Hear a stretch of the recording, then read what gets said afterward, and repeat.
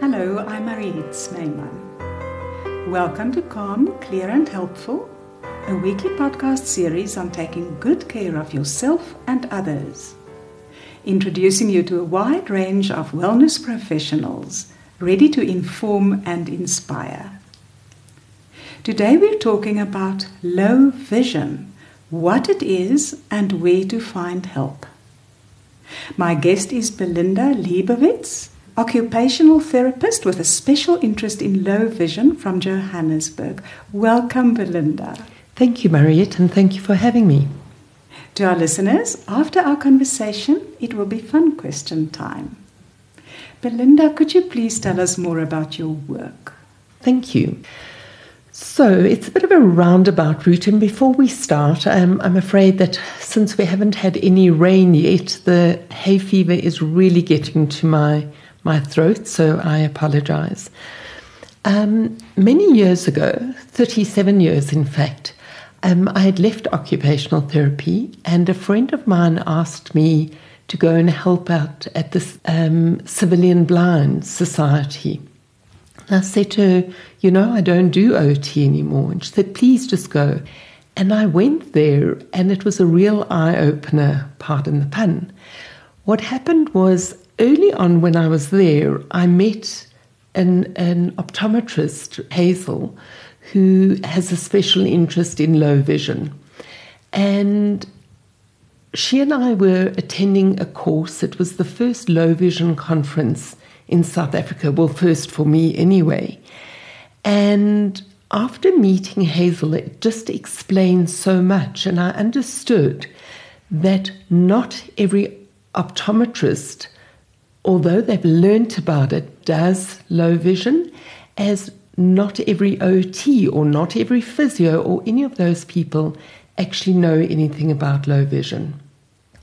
So what I learned then was that there are so many tips and techniques, and with every patient, you can give them something that will change their lives. And I must admit that until I met you some years ago, I had never heard the term low vision, and I remember how you explained it to me. So would you please explain to our listeners what low vision means? Perfect.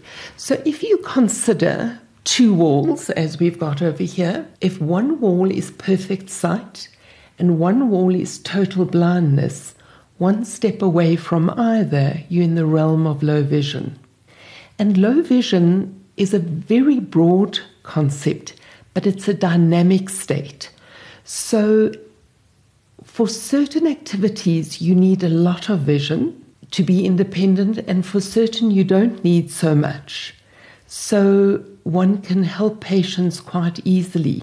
Low vision is any pathology where the vision cannot be corrected to 20/20.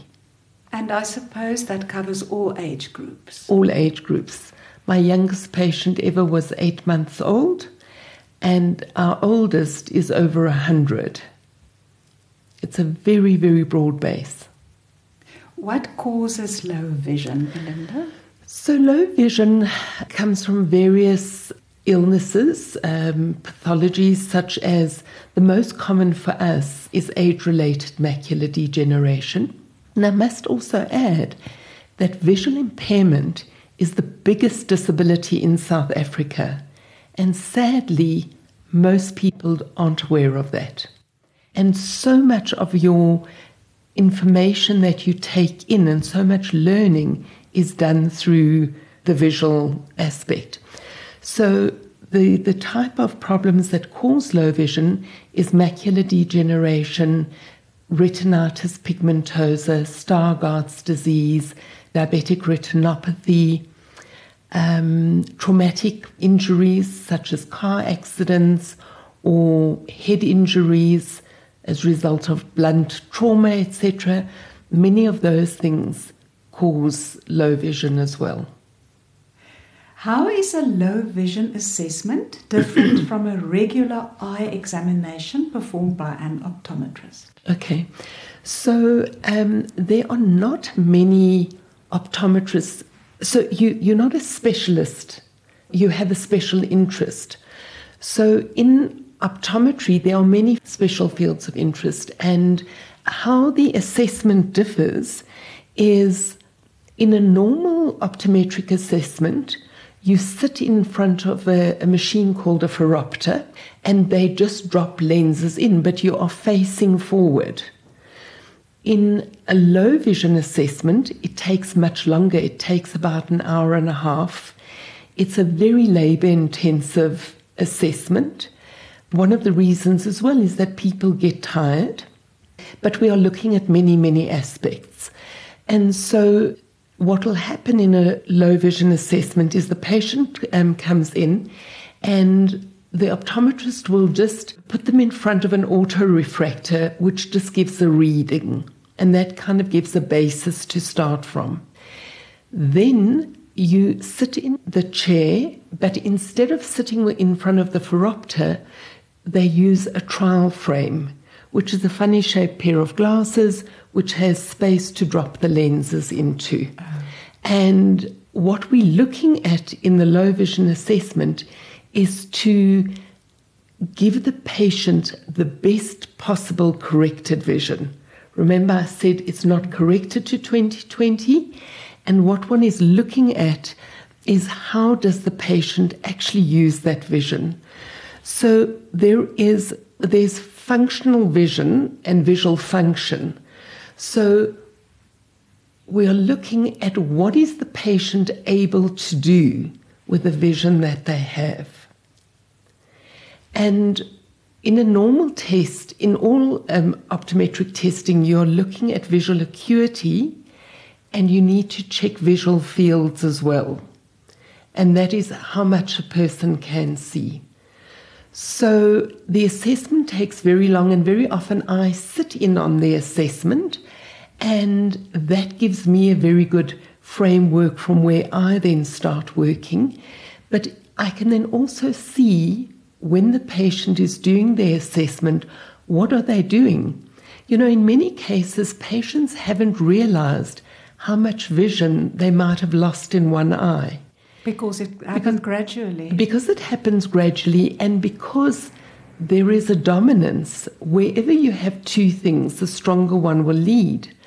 And what happens with people is that they sometimes the vision has actually been fairly suppressed in that eye, and that's a pathology on its own. But in many cases, because there's a very big difference between the eyes, the dominant one is doing everything. And that is then important. Now, where that brings a very important issue is where you have a change in dominance. So if you broke an arm, for example, and you now had to use your non-dominant arm, you would manage, but it's not only the physical act of using that arm is governed by the opposite side of the brain, and it takes on those characteristics. So in many cases, an ophthalmologist will say, you have very poor vision in one eye, but don't worry, you've got one excellent eye, and I'll see you in a year's time or 18 months, and you're good to go. And then the patient is battling because the way they work with that eye is not the way they always worked. And I do a lot of work with patients around that. Yeah. Belinda, could you say something more about dominance? Because I know there's more to it. Yes. So it's very interesting, and I think that the whole thing about profiling is very important, because we are people living life differently.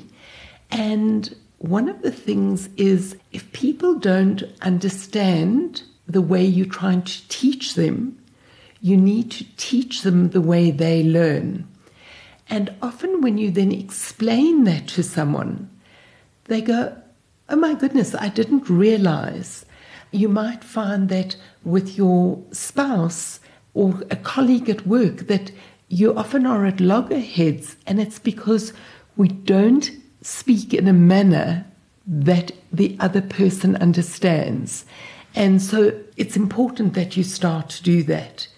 So in terms of vision, we read left to right, but the left eye reads right to left, which is, it's quite interesting. Often in the testing situation, you'll be sitting there and you know what the chart looks like. There are usually 5 letters on a chart, and often the person starts reading from the other side. Now that's not a problem when you are just giving single letters. It is a problem when you're reading. And often those people who are, for example, left eye dominant are not keen readers, but they also work differently in terms of they don't like long wordy documents. They read because they have to for work, but they tend to use bullet form, etc. Do you want to just go back to the question that you were asking before? We were talking about the vision assessment, and then you talked about the ophthalmologist who would say to someone, but you've got a good eye left. Why are you battling with one weak eye? Yes. And then you were talking about the fact that dominance plays a role. Okay. So just to go back to the low vision assessment then, what happens is that one needs to look at the patient in totality. So you are looking, and the history, the case history is very important. When you're asking questions, you're asking questions to get an understanding of the patient. Every person is different, and we need to look at the patient's life and what their needs are and what they're having difficulty in work. Because very often someone will say, I have 10% vision or I have 40% vision. What does that mean? That means 40% of that chart or what other people could see at that level. But we've all learned through Eskom in load shedding that you don't need so much vision for certain tasks. Where it is a problem is if you have a sudden outage and you were busy in your kitchen and now you don't know whether you've in fact switched things off. Whereas where you've known about an outage or you know about a pathology, you slowly learn to adapt to it. And in certain pathologies, there are certain things that we know the patient will struggle with. And if family is sitting in on the assessment, they can then see, oh my goodness, yes, he sees that quite well, or I didn't expect them to see that far. But it depends on whether the vision is falling into the seeing part of the eye. I see. So it very much depends on the way you put it across to the patient. Absolutely. Yeah. Absolutely. You need to work from a very positive point of view. Many people, they're going through loss. For many of them, they had no idea they had a problem. You often find somebody who's just finished studying and now they discover they have this problem. And what are they going to do with their life now? So it's really important that we assess, but we assess constantly with what the person needs. Very individualized approach. Absolutely. Yes. Thank you for that explanation. Why is a multiple disciplinary team often necessary when someone with visual impairment needs help? Well, I think at the outset, if you think about it, so many people deal with each person in their daily life. For example, you think about a child. They are playing with their friends. They're trying to cope in school. They are copying from the board. And the teacher's handwriting is not clear. In fact, that's something that we could maybe talk about just now, is the perceptual issues around vision. But that's important that we look at all of that holistically and say, okay, so we've now got a teacher, we've got the parent, we've got therapists, we've got different therapists. The child might be going for speech and OT and physio. But it's important that we all understand the child's pathology and why certain things might be difficult for them. Would you like to carry on and talk about perceptual issues affecting vision? So when we read, it's not only that we're understanding what we read. There are various things, First of all, there's visual memory. If I read a legal document, I have to read it at least 3 times. I read it the first time, the second time to make sense, and the third time hopefully to understand it. So for a patient with a visual impairment, they are looking at it the first time to try and recognize the letters. The second time they read it, they are more fluent, and the third time they've got clarity. Now, many of our patients have stopped reading long ago because they thought they were saving their vision. You are not saving your vision by not reading. If you don't use it, you lose it. It's important. We don't want you to strain your eyes, but we want you to read and use that vision as much as possible. So it's visual memory. Now, when you're copying from a board, if you don't have a good visual memory to go, the cat sat on the mat, look down and start writing that, you have to keep looking up and trying to find your way. You have a problem with position in space. And so you look at letters and you're not sure, is it a P or a Q or a B or a D? Visual memory is very important with everybody, and particularly today's youngsters. They are taught in a very visual manner. So they are taught everything through TV or watching things. There's very little using their own imagination. And that is actually very sad. When we read books before or we listened to a radio, we were forming our own image of something, and we were also enhancing our listening skills. So a lot of children today aren't doing that. If you are visually impaired, but your preferred method of taking information was visual, it's going to be more difficult. So we need to teach them how to become more auditory. But also, you might have that when you and your husband are trying to explain something new to each other, very often you fight, and it's not because of anything other than the difference in your learning styles. If I show my husband something, he has to do it in order to learn. If I just show it to him, it's not as effective. Okay. There's figure ground background. For many of our patients, when they look at something, it's like a Where's Wally picture. Everything is swimming and it's all over the show and it's just a clutter. So if we can isolate certain letters, which is what you have when you're doing a chart, it's the perfect lighting and the letters are perfectly spaced and they're very well printed. It's very different to your real situation in life. When you get a bank statement or you get a bill, but they'd run out of ink. Oh, yes. And now you can't read it. Or you go into a restaurant and the lighting is really bad. If you just use your torch, it makes all the difference in the world. Let's go back to the professionals. Which professionals serve individuals in need of low vision services? Okay. So there are many directions in which it happens, but the most obvious one is usually that the person goes to see their optometrist, or they go to renew their license and suddenly discover, whoops, can't get it. Or the child is complaining about a lot of headaches or various other things.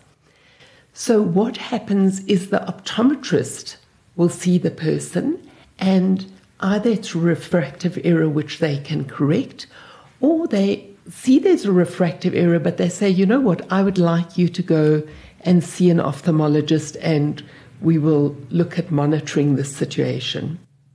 I have many patients that come and see me because they've heard that I work with the visually impaired.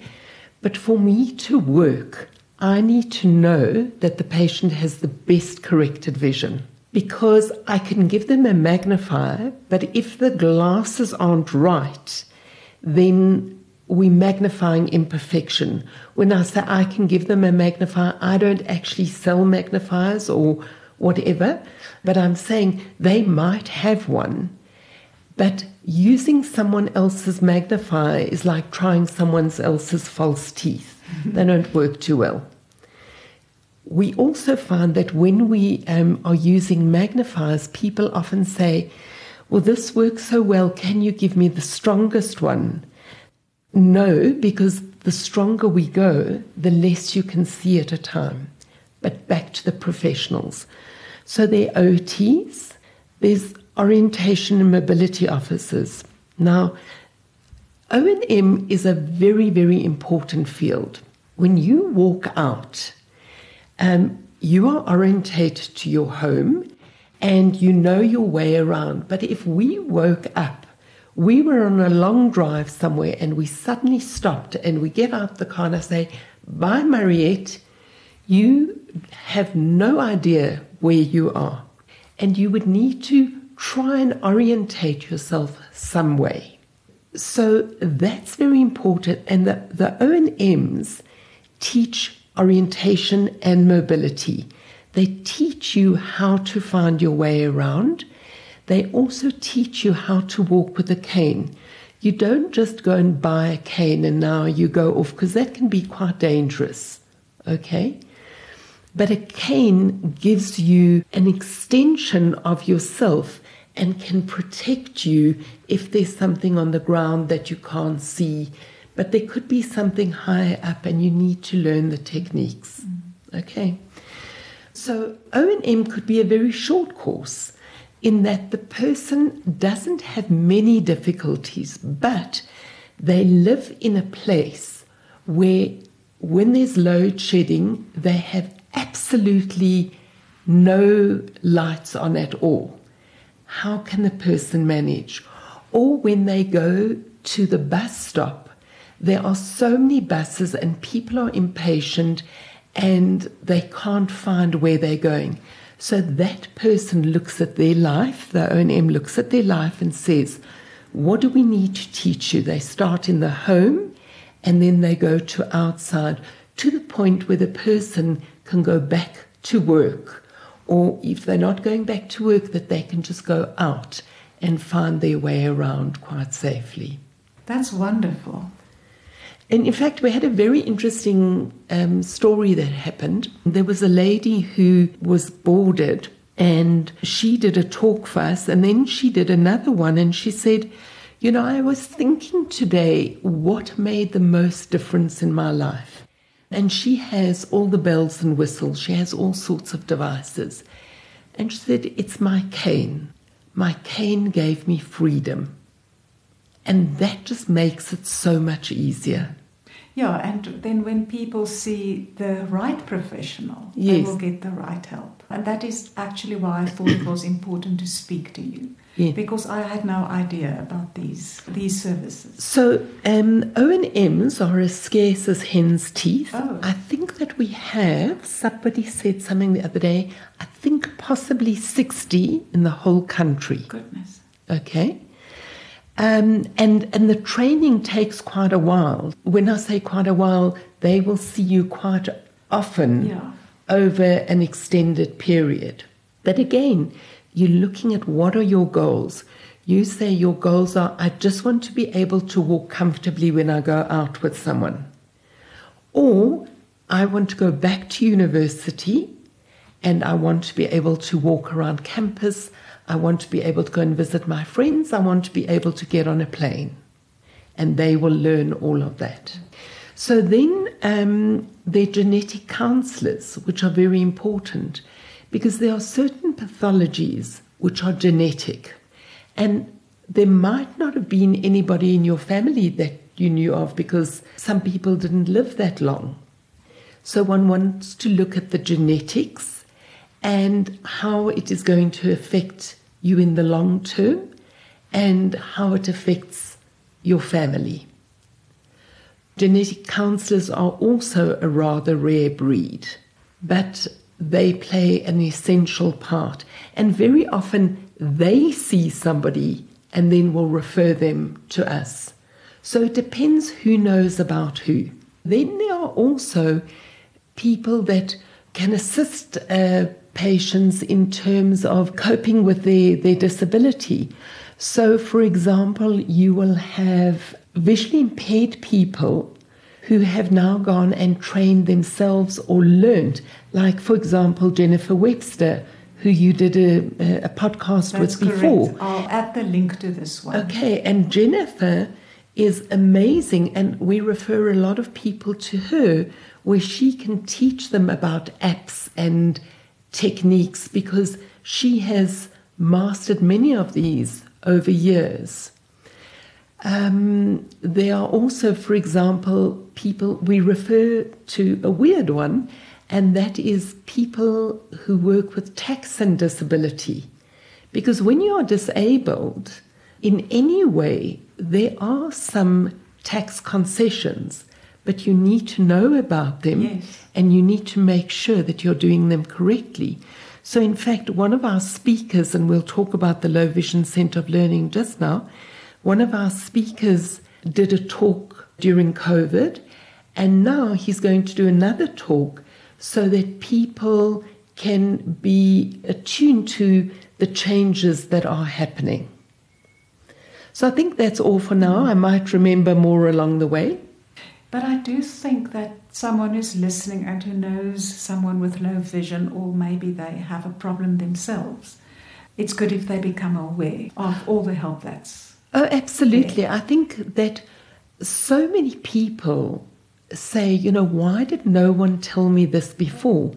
In fact, I feel very strongly that I would love ophthalmologists and optometrists to refer to OTs earlier on, almost as soon as the diagnosis is made, because OTs look at patients in totality, and we're looking at how to help you attain or maintain your independence.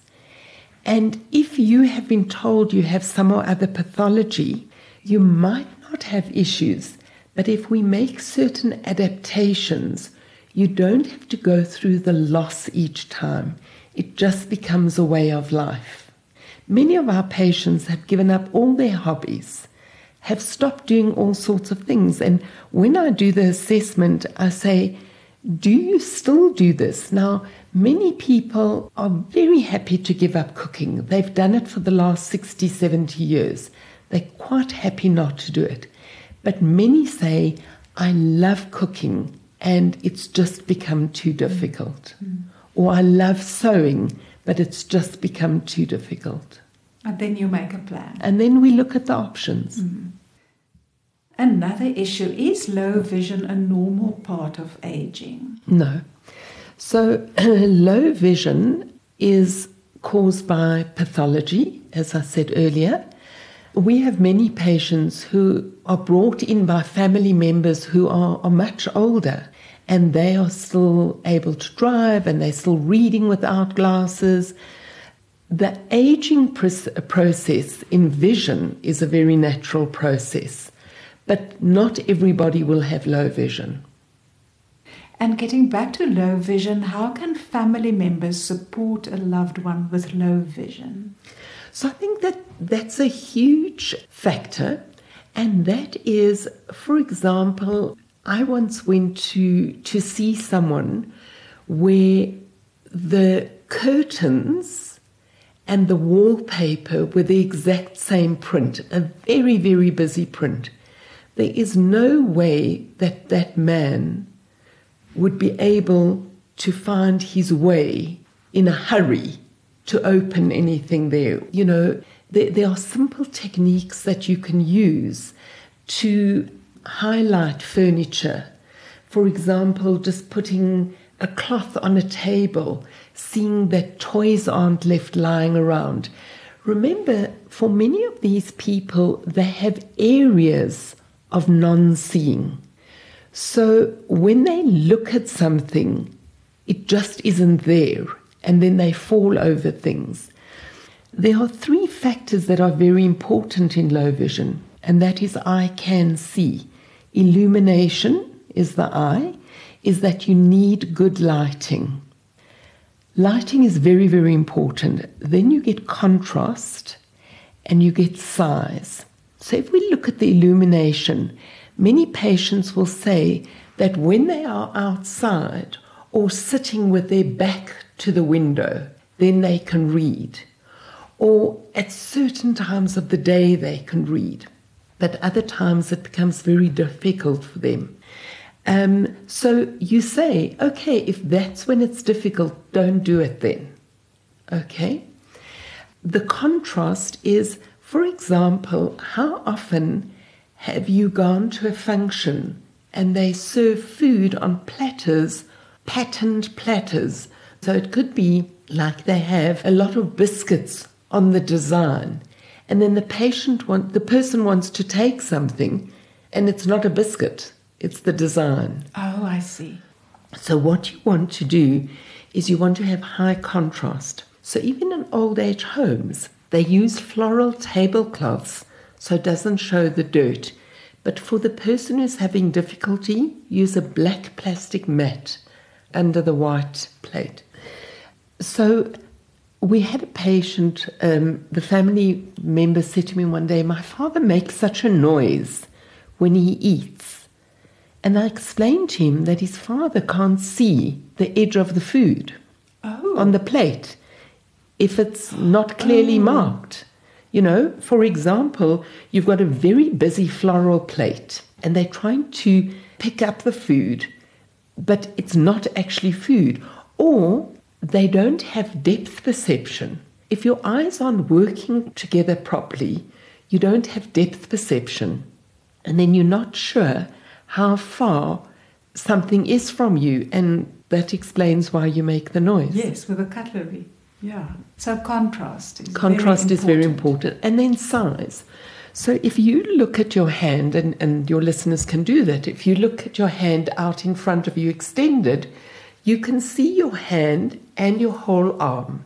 But if I come closer now, I can see the detail of the fine lines, but now I can see very limited. And so that's always the debate in terms of magnifying too much.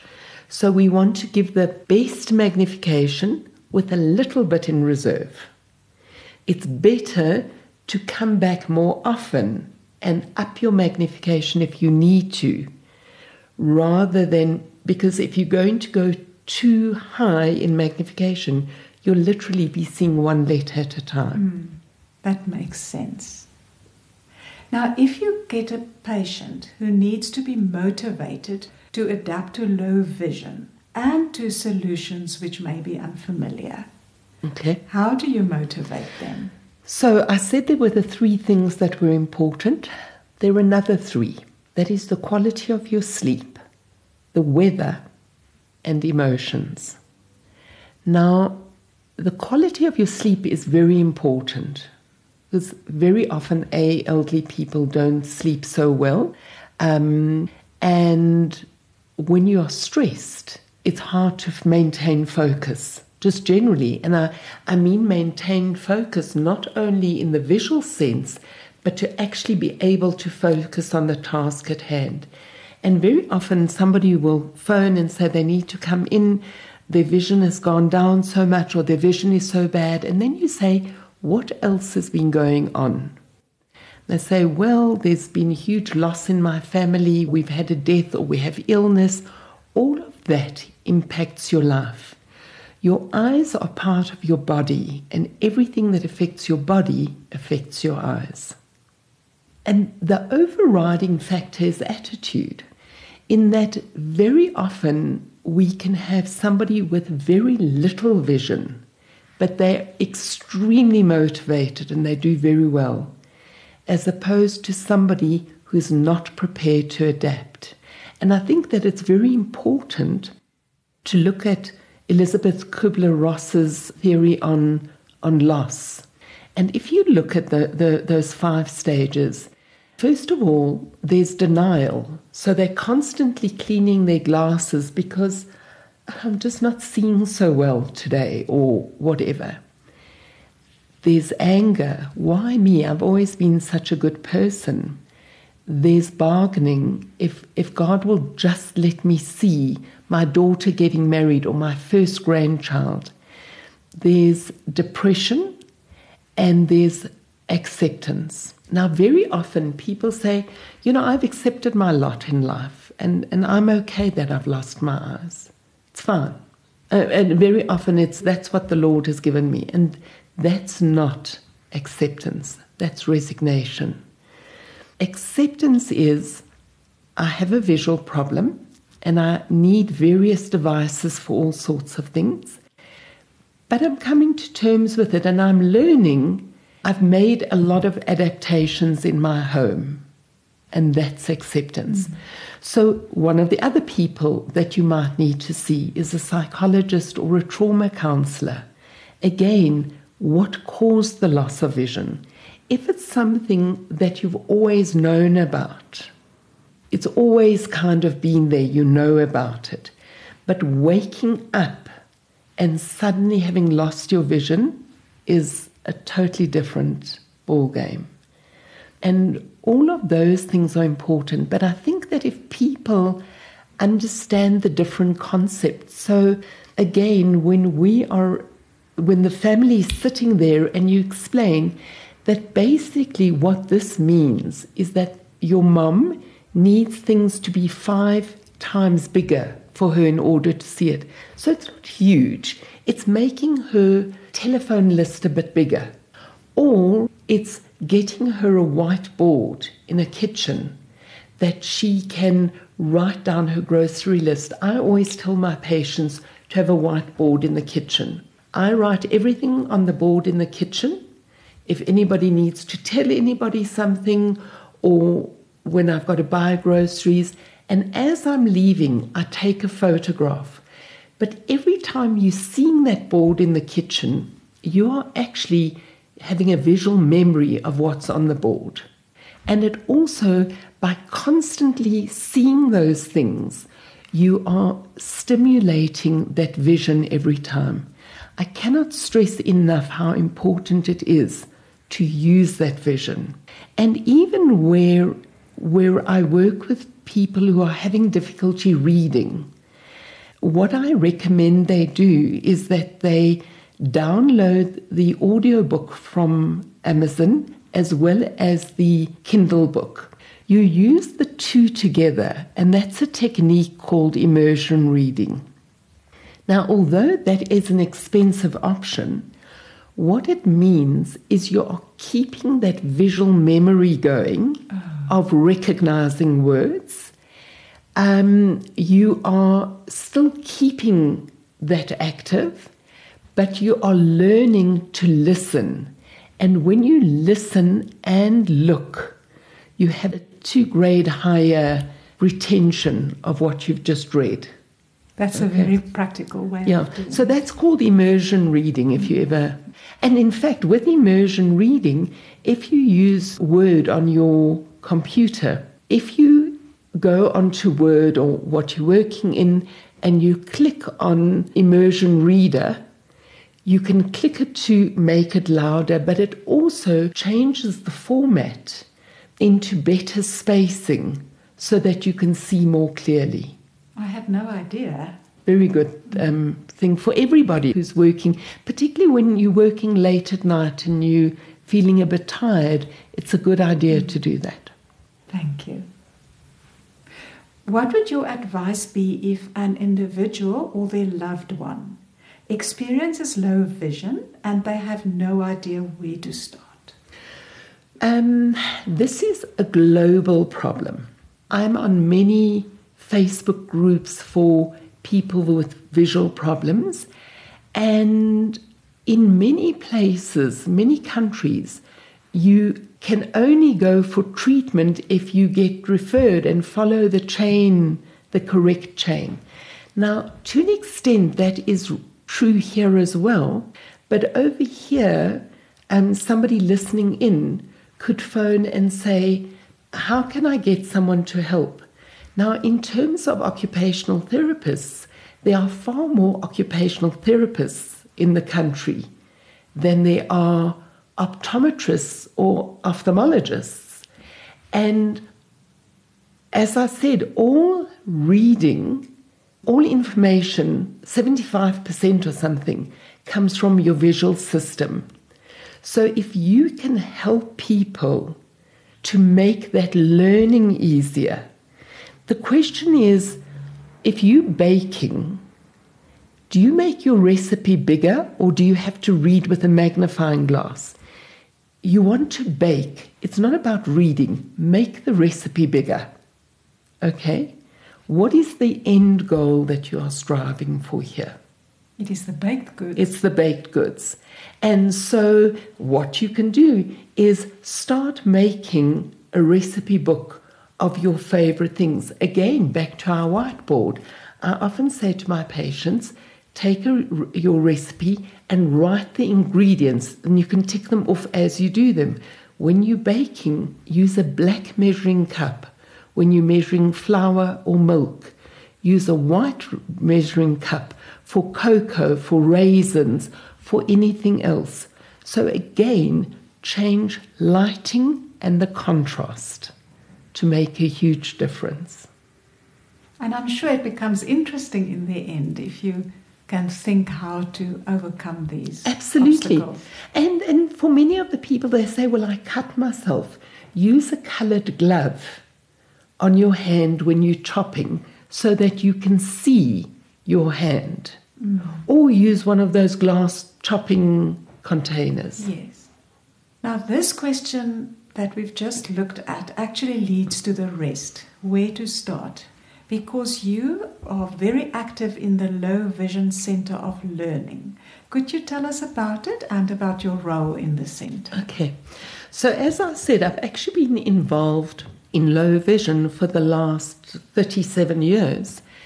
And what happened is we've always said, Hazel and I were working at UJ, and we've always said we really want more people to know about this amazing field. It's really a very, very exciting field. And we can keep people independent for so much longer, if not the rest of their lives. And at that stage, we were always talking about creating a dynamic list of professionals.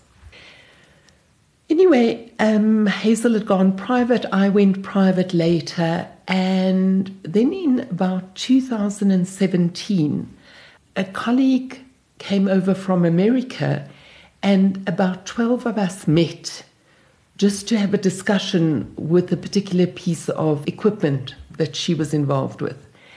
And we had the most scintillating, inspiring hour or two. And we said, why don't we do this more often? We always talk about it. Let's get together. And we started doing monthly talks. And at that stage, I think that's where I in fact met you. Yes. We would have between 5 and 40, depending on the speaker. But most time it was 5 to 12 people at these monthly talks. And people used to say, can you record it, whatever. And then we decided to have a low vision conference.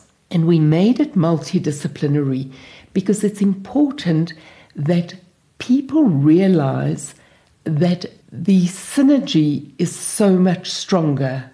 And so we had these 55 people at the first conference. We had a second conference. And in 2020 Vision, we were going to have this big event. Well, of course, COVID happened. What we did then was we decided, let's start doing these things online. And our first webinar was on the 3rd of June, I think, 2020. Since then, we've had over 100 webinars. And these webinars are open to all professionals, but also to the patients and the teachers, basically anybody who might be able to help somebody who's visually impaired. Obviously, because we are educating, they need to be at a standard where people are learning. But many of our patients have loved them because they say, finally, I can understand my pathology. So a number of years ago, also in 2018, one of my friends said to me, she said, it's so difficult to meet people when you're visually impaired. And I said, you know what? People have always asked me why I don't do a group. And I said, I never wanted to, but you're going to be the first person on that group today. And we started a group for professionals who are visually impaired. And what I mean by professionals who are visually impaired, anybody who works. So if you were visually impaired and you then went and studied, it's for you. And if you were a professional and you now have lost your vision, the group is for you. And very strong bonds have been formed with these people, and they're a very good source of information for each other. And what will happen is somebody will say, I've got to do my tax, and what is this? And that will sometimes bring about a discussion, hey, we need to do another webinar, or we can invite somebody to talk. So that was the one group. We tried to do a thing where we actually met socially.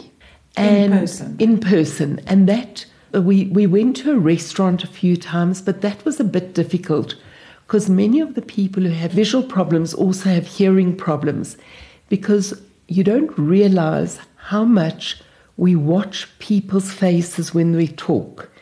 Not only to lip read, but to look at whether the expression ties up with what they're saying. And that's quite difficult for people who are visually impaired, because they often miss those subtle cues, like that you're actually laughing when you're saying something. Yes. So it was at our house one day, and one of the girls said to me, can't we join in with these talks? At that stage, they were talks for professional people where you came to. And then we said, I'll tell you what, we'll start doing some, which is what we started doing. And those were online? And no, those were also in person. And they were really, really good. In fact, one lady said to me, oh no, my dear, she said, I don't want to come and hear from other people how miserable they are with this damn disease. I said, no, if that's the way you feel, none of them are like that. She came to the session and she said, that was amazing. Could I please host the next one? Then COVID happened. So once we started with COVID, we did open it to the patients being able to listen in. And for many of them, they have really enjoyed the talks. And they often say, it is a little bit above my head. In fact, it's very much above my head. But I did get a nugget of information that I will treasure. So this became, in 2018, the Low Vision Centre of Learning. And we have a little figure on our website called Eric. And Eric is behind a lot of what we've done, in that we were guided, I suppose, from long ago, that we need to do education. Eric stands for education, resources, information, and courses. So last year in August, we started our website. Our website is www.lvcol.co.za. So that's the first letters of the Low Vision Centre of Learning. In the early days when we were doing our webinars, we would have 20 people register. Today, we can have up to close on 400 registrations, which has been amazing. And not only that, but we have attendees from 36 countries and 148 cities around the world. It's fantastic. We have people online from Egypt, from Pakistan, from wherever, and our problems are worldwide. We all have the same problems. We all have the same problems in rural areas with the demographics, in certain areas. They don't have the facilities.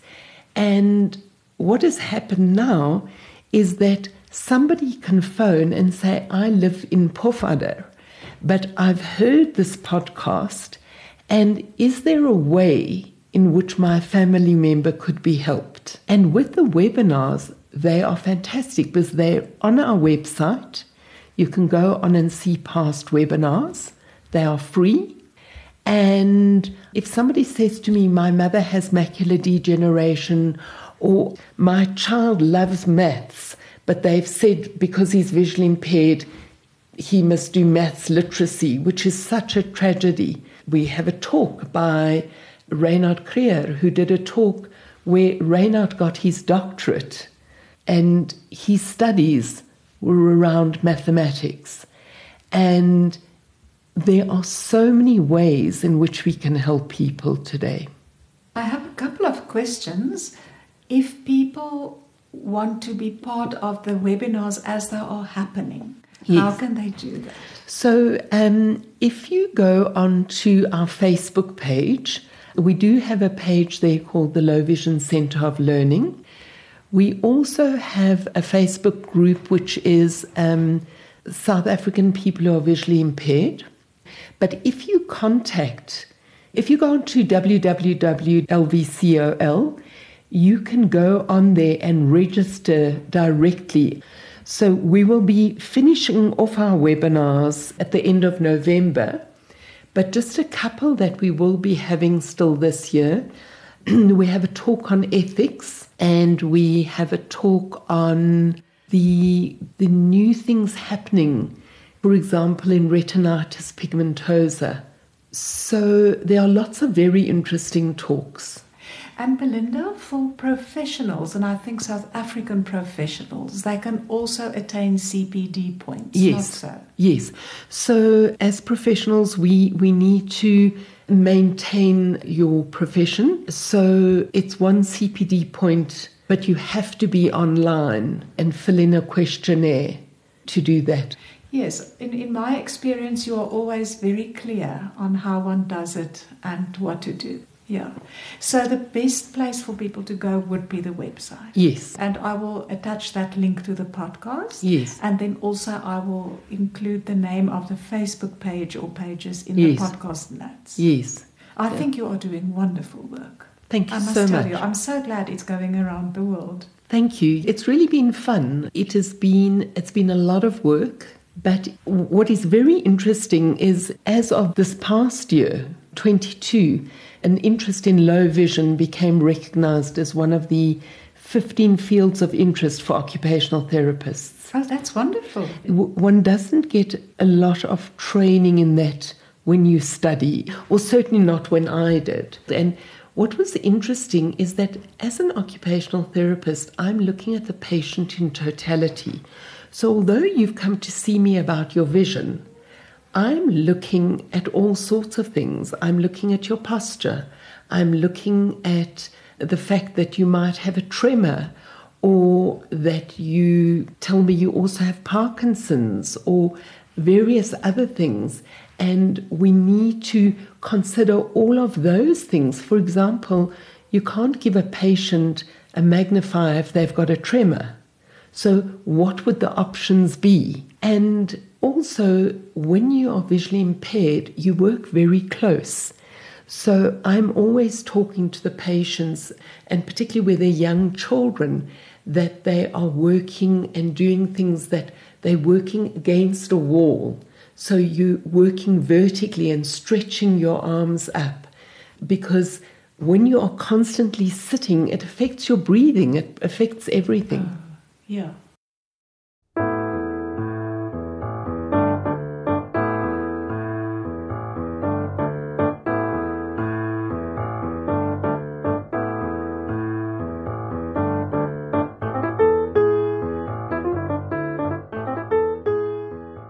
Just a quick explanation of what I do. I'm a content entrepreneur creating podcasts and articles for my own platform and for various magazines and digital platforms.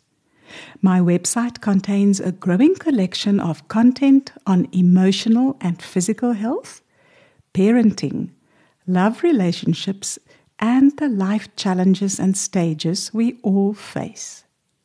Each episode or article showcases a therapist, coach, or other wellness professional, so you can get to know them and easily find an expert who will resonate with you, should you need one.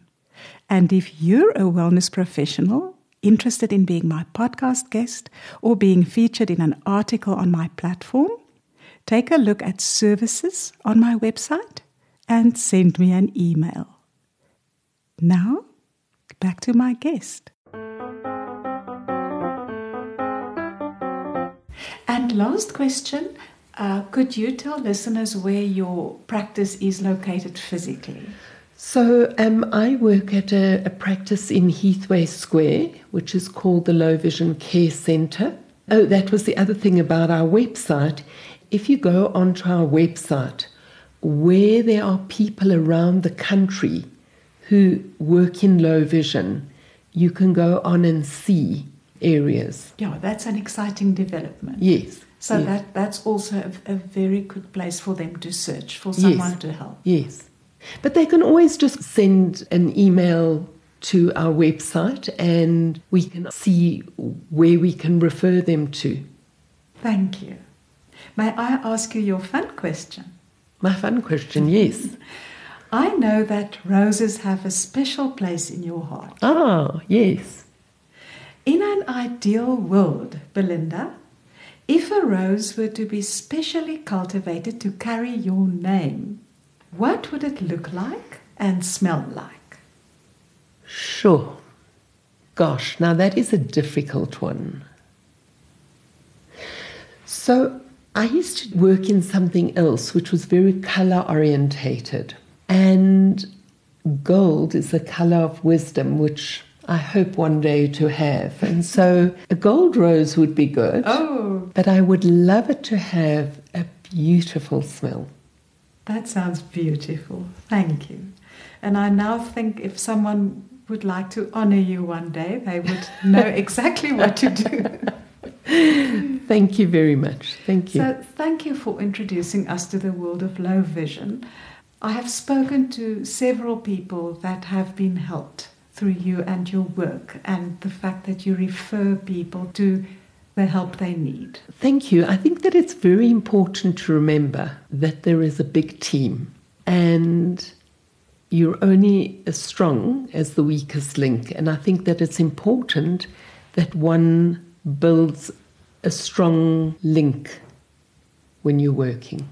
So thank you very much. And to our listeners, thank you for joining us. I'd be honored if you'd subscribe to this podcast series and rate it where you download your podcasts. If this episode inspired you, please share it with someone you care about.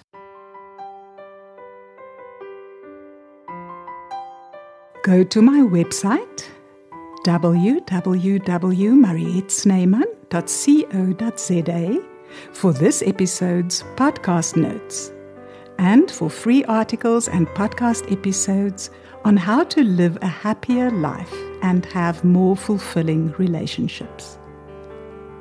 To follow me on Facebook, just search for Mariette Sneyman, journalist.